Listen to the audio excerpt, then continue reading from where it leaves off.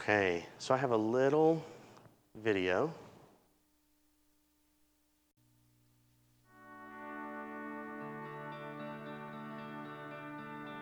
Life isn't static, is it? It ebbs and it flows, and people grow up and move away and graduate and lose their jobs, and people that you love die, and things aren't how they were. There is this impulse to long for how it used to be. You know, back when we were starting out, back when it was the first time, back when everything was new, but it's not. I mean, how much energy do people spend wishing things were how they were? When we're still holding on to how things were, our arms aren't free to embrace today.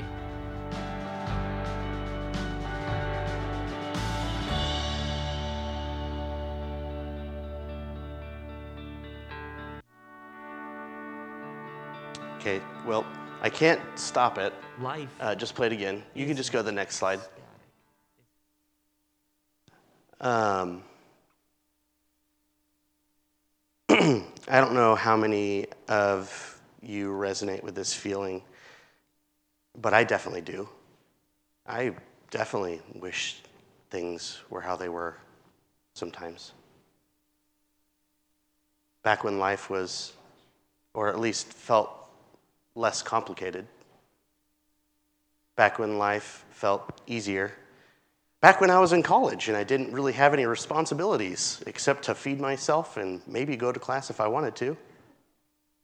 I could drive anywhere I wanted to in the middle of the night and go to Carl's Jr. and hang out with my buds and do whatever. Life definitely seemed simpler, easier to manage. I got married and I had kids, and it became ever much more complex. And not that I feel trapped. Erica, watching on the video, I don't feel trapped, just so you know. But it's just different. Life changes, and some things get harder, some things get easier. It's just different. So I don't know if any of you feel that way. When we lived in Indonesia, Erica will say this all the time. Erica's my wife, for those of you who don't know. She's not here today. Our children are sick still. But back when we didn't have a house, we didn't have air conditioning, we didn't have Wi-Fi. There's a lot of things that we didn't have when we lived in Indonesia. And life just felt way more simple than it does now. We live in a first world country, and yet life is ever much more complex than when we lived in an emerging country. You know, in the video, talked about how when we focus on how things were, we lose sight of today, of what's happening right in front of us. What is it that's going on in my life?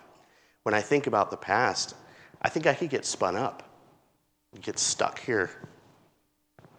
Anxiety or sadness. And I think at times it's okay. Like in Ecclesiastes, it tells us that there's a time for joy, there's a time for grieving, there's a time for sorrow. And so that's okay. But I think that we can often get caught in this pit of despair, and it's hard to get out. And we lose sight of what's happening around us. So life changes, and how we expected life to go isn't the way that it goes. And so in this psalm, the writer is talking about, well, we'll just read it. So be gracious to me, Lord, because I'm in distress. My eyes are worn out from frustration. My whole being as well. Indeed, my life is consumed with grief, and my years with groaning. My strength has failed because of my iniquity, and my bones waste away. Man, how sad does that sound? It sounds like someone who's really, really, really suffering. My bones just waste away. There's nothing. there's a lot more context if you read the full psalm. But in this moment, they're just feeling so stuck in that they're suffering in this place. And so we're going to talk a little bit about how do we remain thankful in times of suffering. And in my life, as I shared a couple weeks back, it did not go the way that I expected, as probably many of your lives hasn't gone the way that you expected. This is what I expected my life to look like. This is on a little boat in Indonesia. We're traveling upriver to support the church, the local churches in the villages. That's my son, Sean. And funny story, a fish jumped on that boat, and the lady that was with us, she grabbed it and she snapped it in half, and then we ate it later. So this like simple. I don't know. It just felt, this is what I expected my life to look like. That's my house in Indonesia. I've never lived in this house. We built this house, and we plan to move into the jungle in Borneo to help start a junior high school for those kids that have to travel upriver for school for 3 to 6 hours. Their parents can't work. They take them there. They wait for the kids to get done with school, and they take them home. So their whole day, they can't. They have no income, no nothing. So that was the premise. That's what I expected my life to look like. To be here, living in this house, living next door to these guys. But that didn't happen. Instead, Sean, in the picture there, passed away. That is not on the agenda of things that I wanted to happen. I love this picture because my daughter, Rafi, is just like, she talks about Sean all the time. She's like, just doing what he's doing. So awesome. But if life had gone the way that I wanted it to, and we still lived in Indonesia, I don't know if we would have Rafi. I don't know if we would have Anaya. I don't know if we would have Lulu, the 3 girls I have now.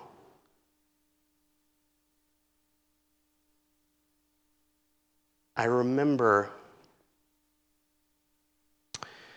when we were going through stuff with Sean, not Pastor Sean, my son Sean. And I remember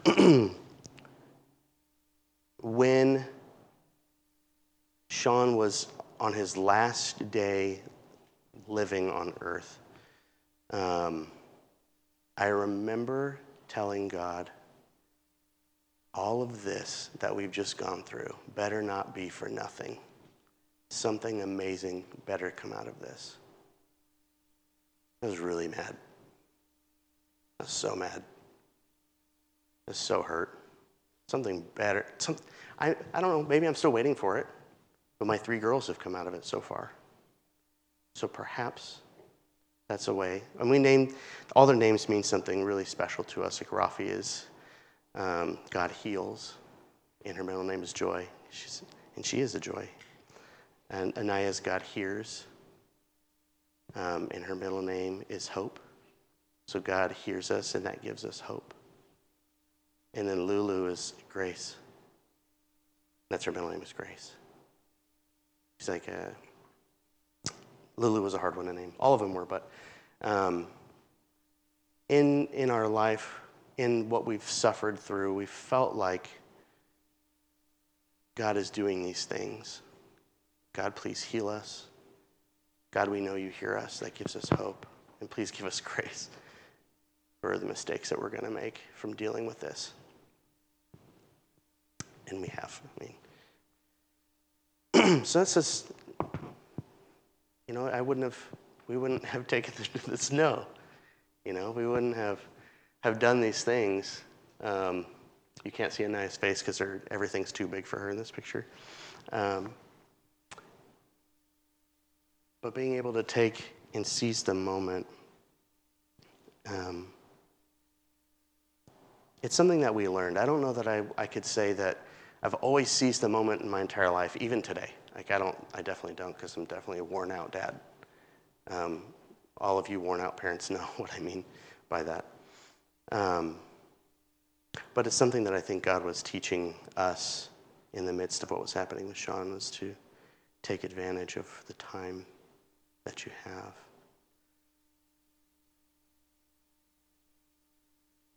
There's also, for those of you that are struggling and suffering or have in the past, the reality is we all are suffering or have suffered, maybe differently, but it's not unique.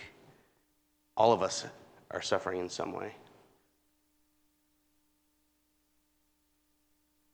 And there's no rules on how to deal with it. There's no rules on how to deal with death. You don't learn that. You don't go to kindergarten and they start teaching you how to deal with that. The same way they don't teach you about taxes, Lisa.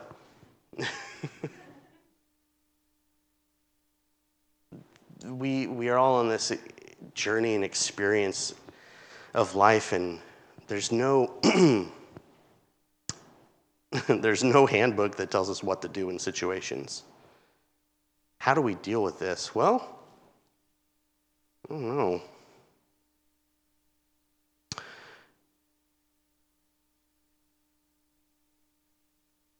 My friends too, recently, my friends from college, they just recently lost their 2-year-old. Like, what the heck, man? And so I share that because it's just like, whoa, man, there's so much suffering, and how do we come alongside people? And I remember people coming alongside us, and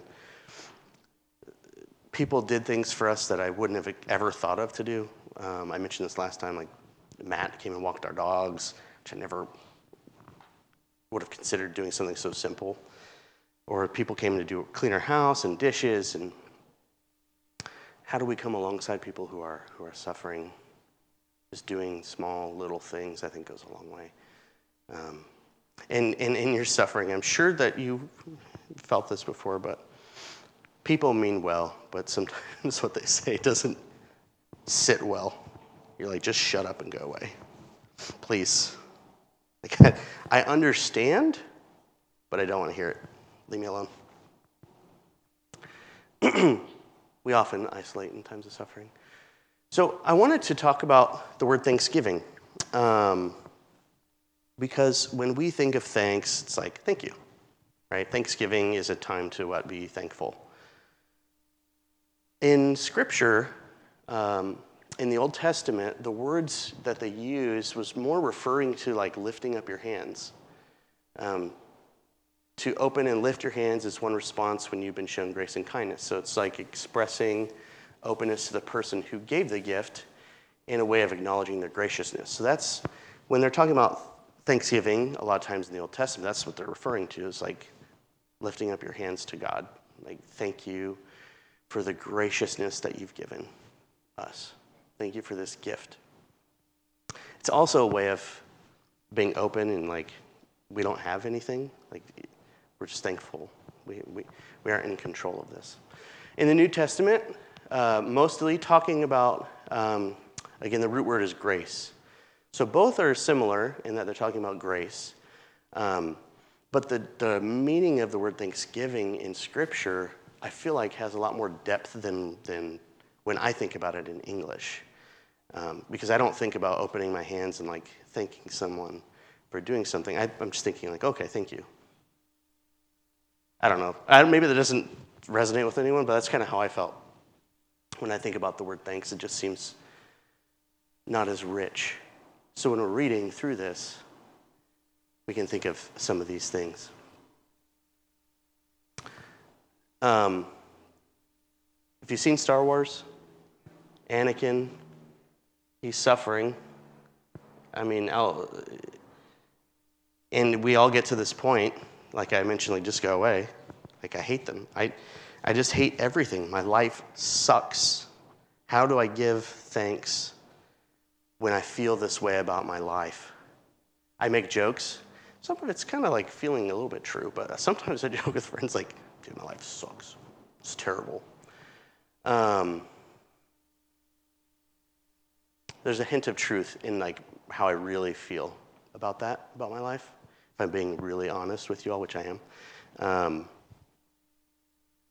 But then, the reality of what God has done for us sets in, and I'm like, oh, it sucks, in my opinion, but God is still good.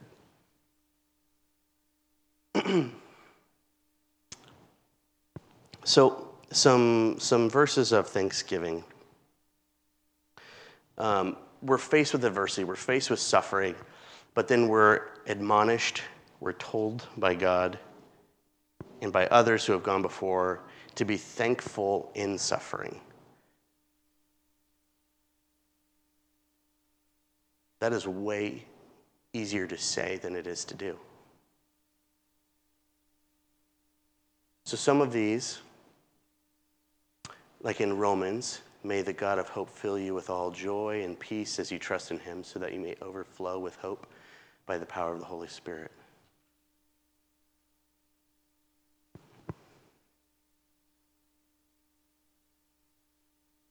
Apologies, I have a note here I wanted to read.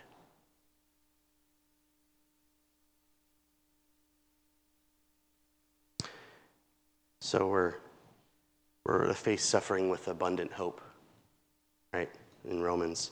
And then in James, which is the next one, consider it pure joy, my brothers and sisters, whenever you face trials. Insert the word suffering there, of many kinds. Consider it pure joy. How? How do we count it all joy? And then last up there is 1 Peter. But rejoice inasmuch as you participate in the sufferings of Christ, so that you may be overjoyed when his glory is revealed. So we're supposed to rejoice in the face of sorrow and suffering. But like how? in those moments, it doesn't feel like we can do that. At least to me, it didn't. I had to wrestle through a lot to get to a place where I felt like I might be able to. And I think it more came afterwards, where I felt thankful. And I don't think we all have just one season of suffering, unfortunately. Okay.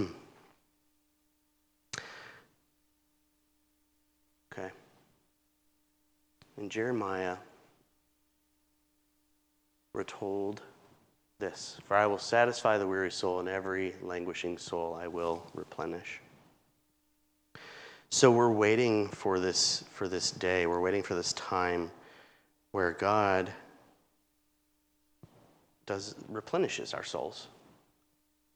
When we're suffering, he's not far away. In the song we sang today, one of the lyrics that really stood out to me in regards to this specifically was, "You're closer than the skin on my bones." That's crazy. Think about that for a minute. God's closer than the skin on our body. How can anything be closer to us than our own body? That's insane, but it's true. So he's not far away. He's not distant in our suffering. In fact, he's very close to us.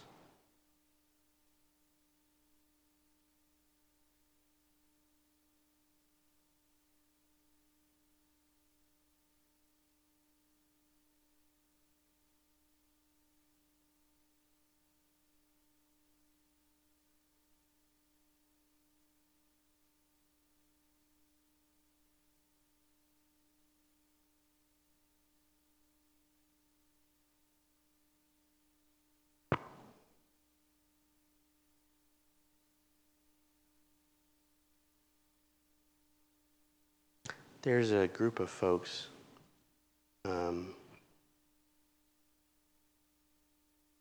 that are Jesuit, and they practice, I'm not sure if maybe Linda has spoken about this before, but they have this podcast called Pray As You Go. And one of the practices that they do, and the reason I'm sharing this is because I think it's profound. I don't know that I would be able to do it. I don't do this, but it's just something I was like, whoa, that's crazy. They've made it a practice. I'm sure not all Jesuits, but this particular sect or group. They made it a practice to every hour, the last 5 minutes of the hour, they stop and they think back to the last hour and they thank God for what he had done in that hour.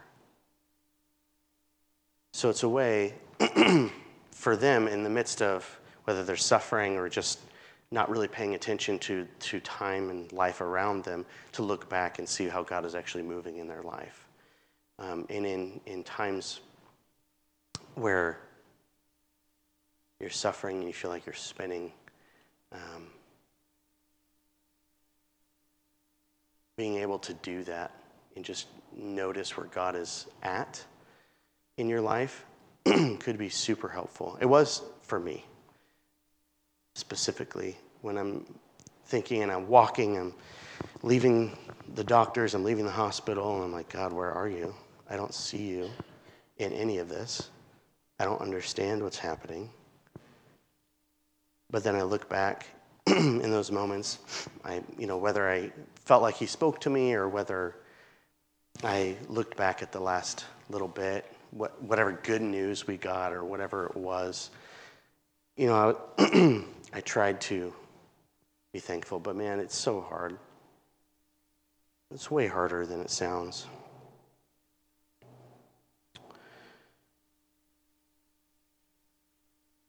So I mentioned at the beginning, we're at Thanksgiving time. We're at a time in America that we celebrate what we have. Celebrate what's going on in our life. Maybe not. Maybe we also feel like I got to go to my, family's house that I don't really get along with and listen to them talk about politics for 5 hours. Thankfully, I don't have to do that, but there are some that might feel like that happens. I've been in places where that's happened. So in this time, in this space, in this season of life that we're currently in, how do we give thanks in what God is doing in our life? I think it's hard because we maybe don't want to face the things that are happening in life. But I encourage you to think about this as Thanksgiving is here and you get to think about your life and what you're really thankful for. I mean, even right now, if I were to ask you what you're really thankful for, I'm curious what you might say.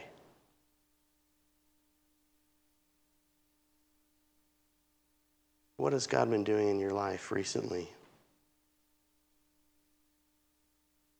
If you stop and think about your life, where is it that you see God moving? Where is it that you see God doing things? Because he is.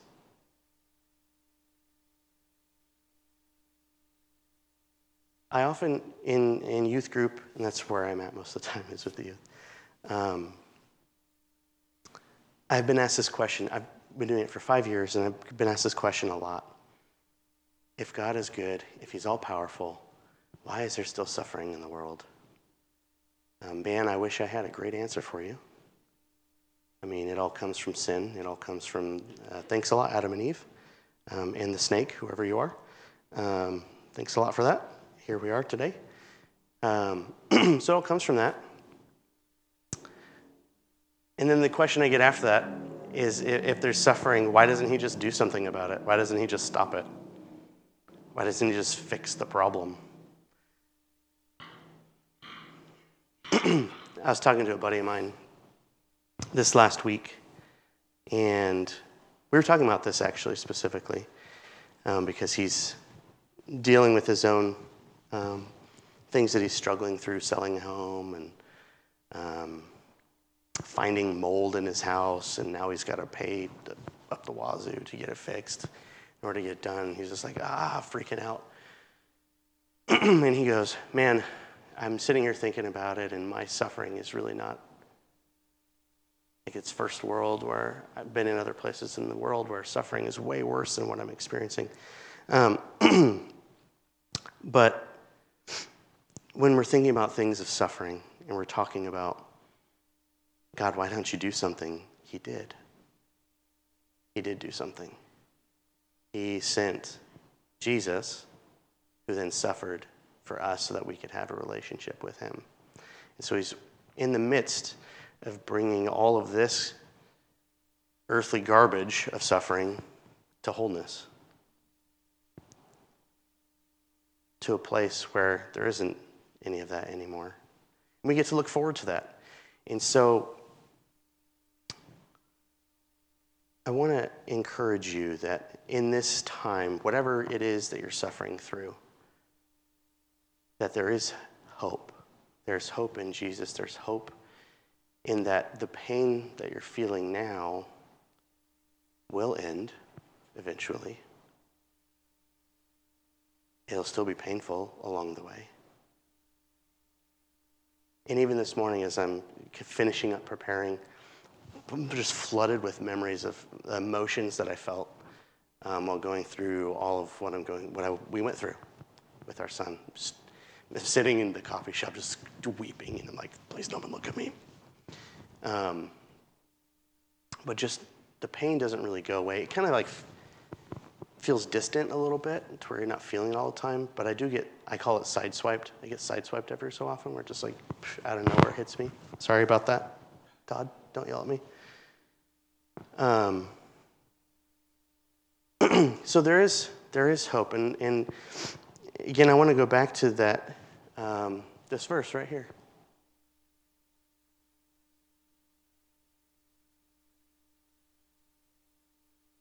For I will satisfy the weary soul, and every languishing soul I will replenish.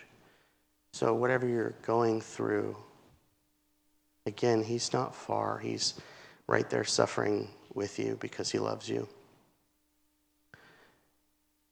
And I don't know how to explain it.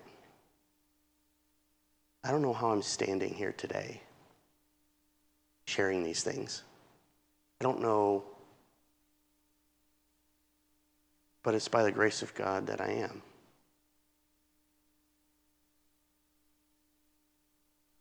Because he does replenish you in your soul. I was talking to Eric about this, and then we're going to wrap up. I don't want to keep you too much longer, but I was talking to Eric about this. I was like, Eric, am I a hopeful person? Do I exude hope? And she's like, maybe not as much as you used to. And she didn't mean that in a bad way. But it's just like what we've been through. It's just like pain, you know? That pain can really set in, and we can get stuck looking at it. And we can get stuck thinking about moving on from the pain when I don't really agree with that statement of moving on. It's just my opinion. But I think it's okay to be where you're at. In whatever place that you're suffering. You don't have to rush. Moving on. I don't like that word. Because I don't think we move on. I think we just move forward. We keep it with us, but we have to keep moving forward.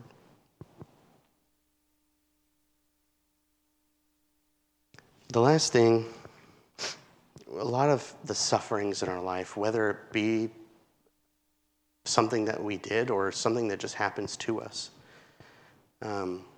it's kind of out of our control a lot of times. So what do we get to do? And I want to watch this right here.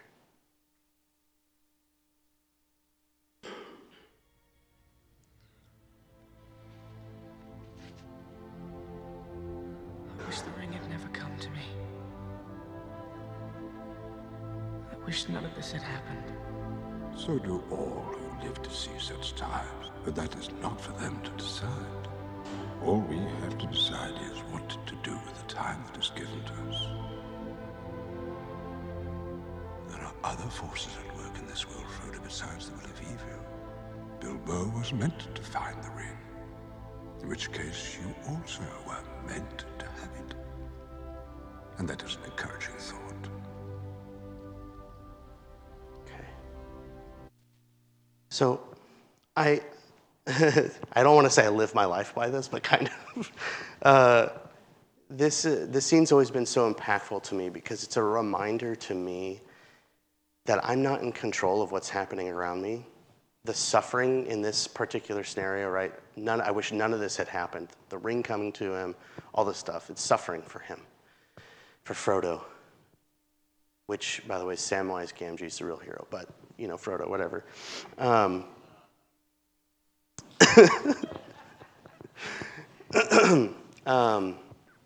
But man, I wish none of this had happened. I think a lot of us feel that way. But we don't get to decide that. So what do we get to do? We get to decide what we do with our time. What am I going to do with my time?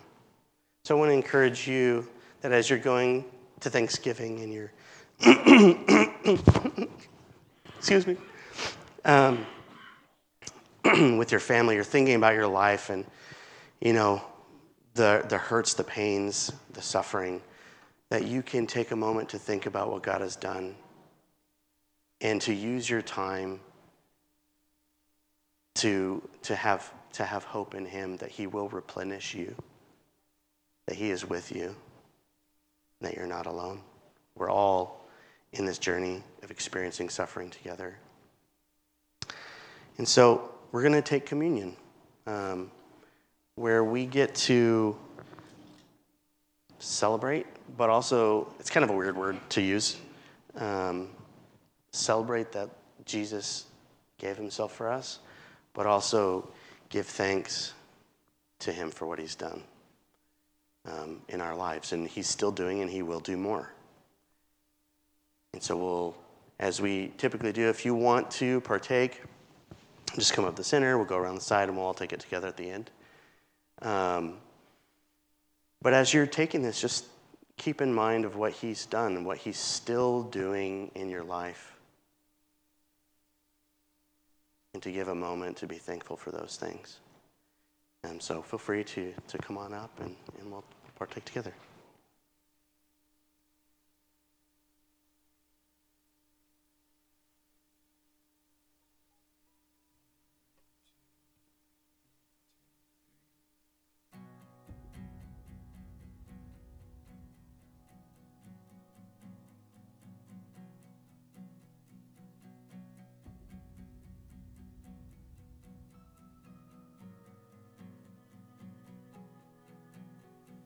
Heavenly Father, you always amaze me. Let your kingdom come in my world and in my life. Give me the food I need to live through the day, and forgive me as I forgive the people that wrong me. Lead me far from temptation, deliver me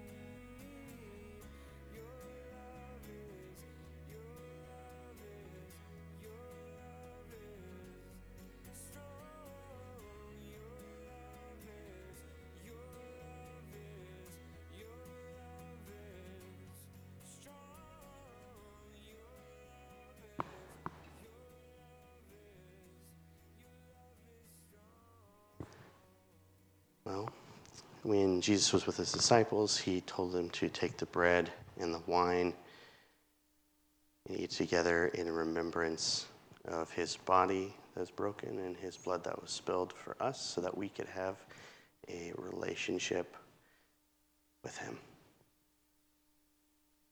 So let's partake together.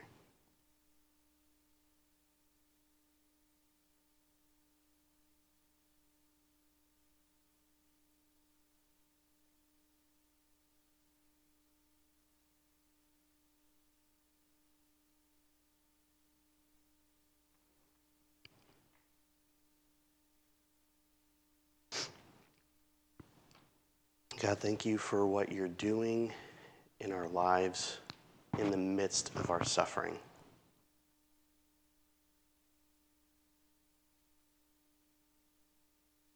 Thank you for giving us today this moment, this minute.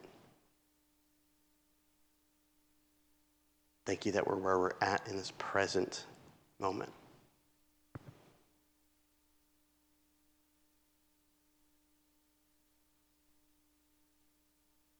God, in the midst of our suffering, please help us to see what you're doing, to know that you're close. I pray that you would bring hope to everyone here.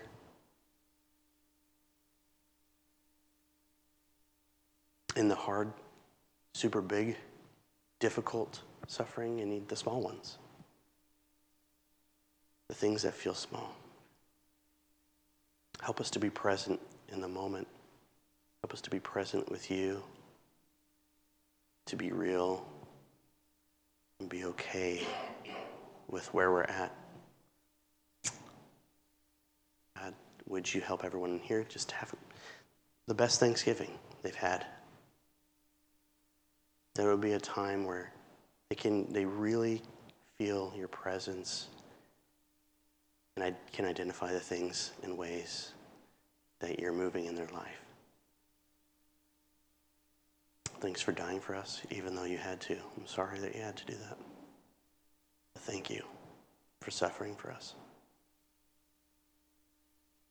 In Jesus' name, amen. If you would like prayer for anything, please feel free to come up. There will be some folks up here to pray for you. But otherwise, have a good Thanksgiving. I hope you guys enjoy your time with family, friends, whoever you're spending it with. Love you all.